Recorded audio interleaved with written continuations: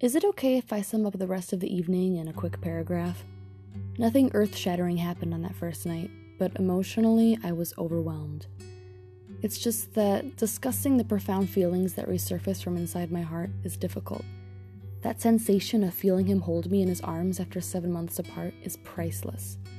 And when he whispered to me from behind that he had missed my perfume, I have absolutely no idea how to describe the way this made me feel. He told me to stop walking so he could smell my neck. I was transported to the past in that moment. I could close my eyes and imagine us together in France, hopelessly in love. We kissed each other passionately, and when the conversation lost its trail, we just stared into each other's eyes and got lost, remembering all of the moments we had shared together. The waiter at the cafe we stopped at brought him a coffee with a foam heart. It was perfect. He never left my side. He never let go of my waist. We could barely walk 3 meters before stopping to taste each other's lips. I felt like a hopeless romantic, but I don't know how else to talk about this. I forgot about all of the other guys and forgot about the entire hot mess of shenanigans I had gotten involved in back home. Seeing him was surreal. It was a dream. And he took so many pictures. Oh my god, so many pictures. He always did that. He wanted to cherish these moments and have something to hold on to for the future. To this day, I have yet to meet someone like that. He wasn't afraid to show me how much he loved me. He wanted to document everything between us. 7 months was not long enough for us to erase the feelings we had. All I wanted was to roam the city all night with him. I didn't want to go home. I didn't want to start school in Italy. I didn't want the sun to rise.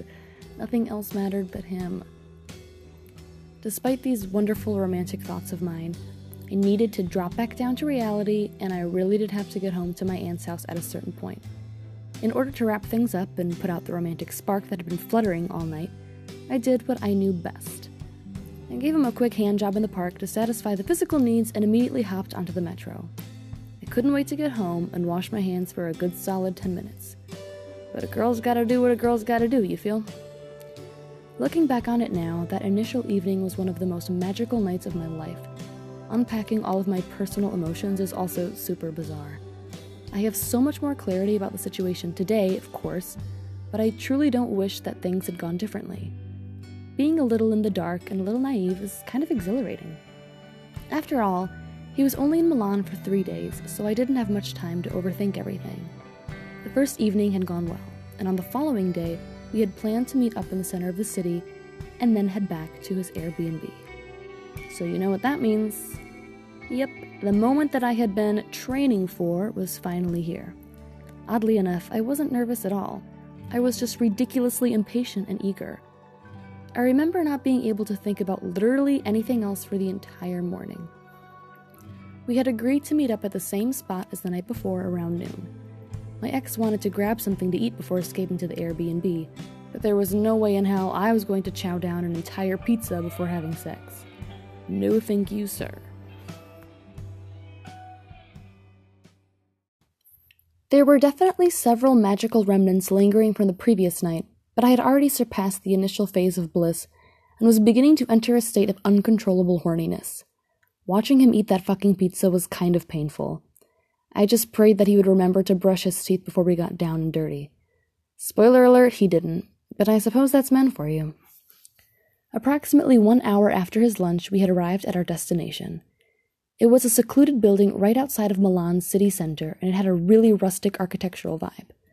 But I was definitely not expecting the inside of the room to be as extravagant as it was. I low-key think my ex booked a fucking sex lair. There was an electric fireplace in one of the walls. The lights were lightly tinted red.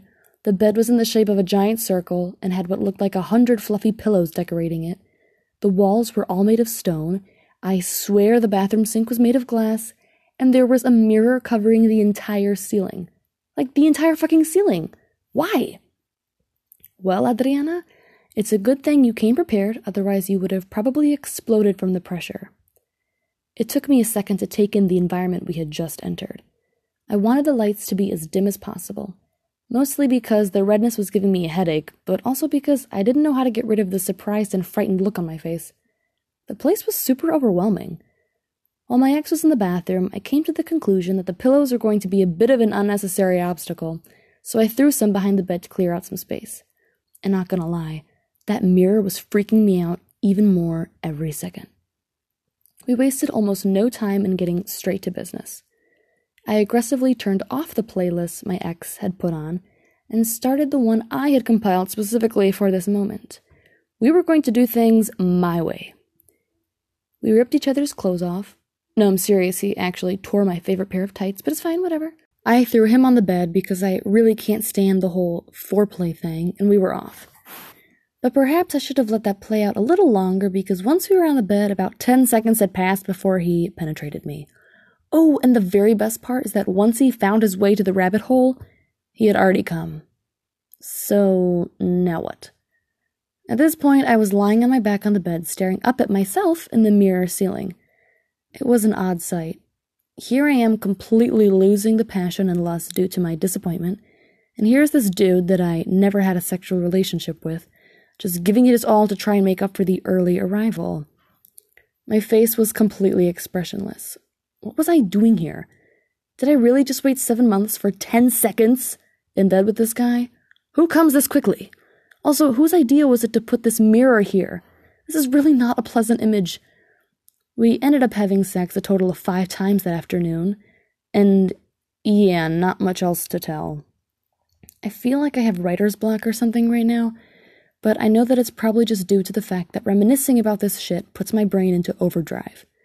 I am forcing myself to relive these situations from my past, and then forcing myself to not just talk about them, but share them in a way that is fun and entertaining.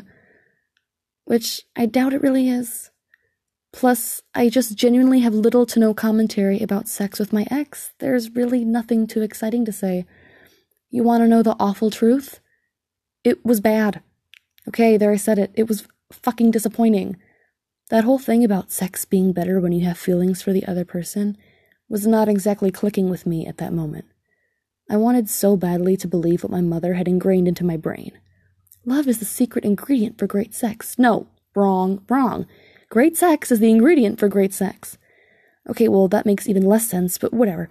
The point of the matter is that I felt unfulfilled and thoroughly unsatisfied. 3 hours in bed with you and I cannot seem to recall one enjoyable moment? Huge red flag. You would think that after 3 hours of fooling around I would be tired, hungry, and sore, but I was far from it. I felt relatively empty and let down. I tried to make up for the lack of physical connection by engaging in some sentimental post-sex conversation, but that was quickly shut down when I realized what time it was. The clock on the stone wall of the Airbnb was still 1 hour behind, and I needed to be home for dinner with my relatives by 7 p.m. According to the dumbass clock, it was 5:30 p.m., but when my ex opened his phone to show me a song, I realized that it was actually 6:30 p.m. Why can't people just update their clocks? We would all spare ourselves so much embarrassment. I frantically sprung up from the bed and ran to the bathroom. We had to go. He groaned in annoyance and slowly lifted himself off from one of the thousands of pillows filling the room. I remember getting ready way quicker than him since I actually had consequences to face upon my arrival, so I grabbed the car keys and said I would just wait for him in the car while he contemplated which cologne he should spray on to cover up the stench of cum. Ew, just take a fucking shower. I already felt out of sorts and unsatisfied after that experience, so being alone in the car waiting for him gave my mind more time to generate fucked up thoughts. I just wanted to feel like I had connected with him on another level, but it wasn't there. I came to the realization that the whole past semester had been the build-up to what I had just experienced. I had such high expectations going into this that I lost sight of the insignificance that it actually represented for me.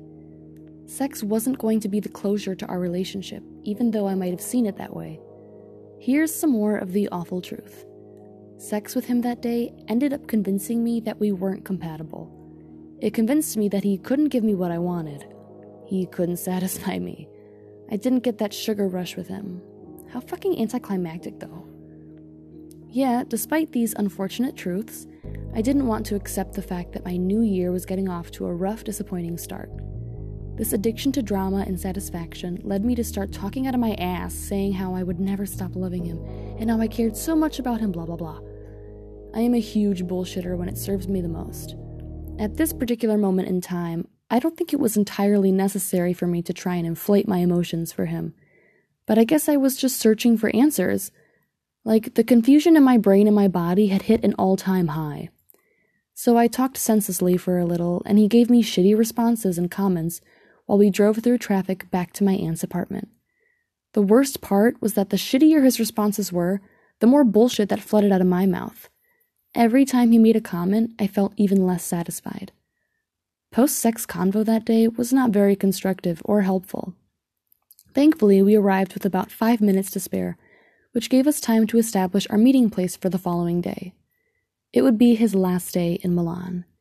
It would be our last day together. It would be the last time I saw him. Je vais pas te mentir, j'ai pas maté tes choses. T'es la plus fraîche si tu veux mon avis. Vas-y, prends mon tel, quand tu veux t'appelles. Je serai à l'hôtel, dans un nuage de fumée. Je te vois derrière les vitres teintées. Ce soir je vais quitter le rinté. Regarde-moi dans les yeux, je deviens amnésique. Je crois que ton corps me rappelle des souvenirs d'Amérique. Bébé là j'ai envie de faire le dingue, fais-moi oublier le Banks. Bébé là j'ai envie de faire le dingue, fais-moi oublier le Banks. Angela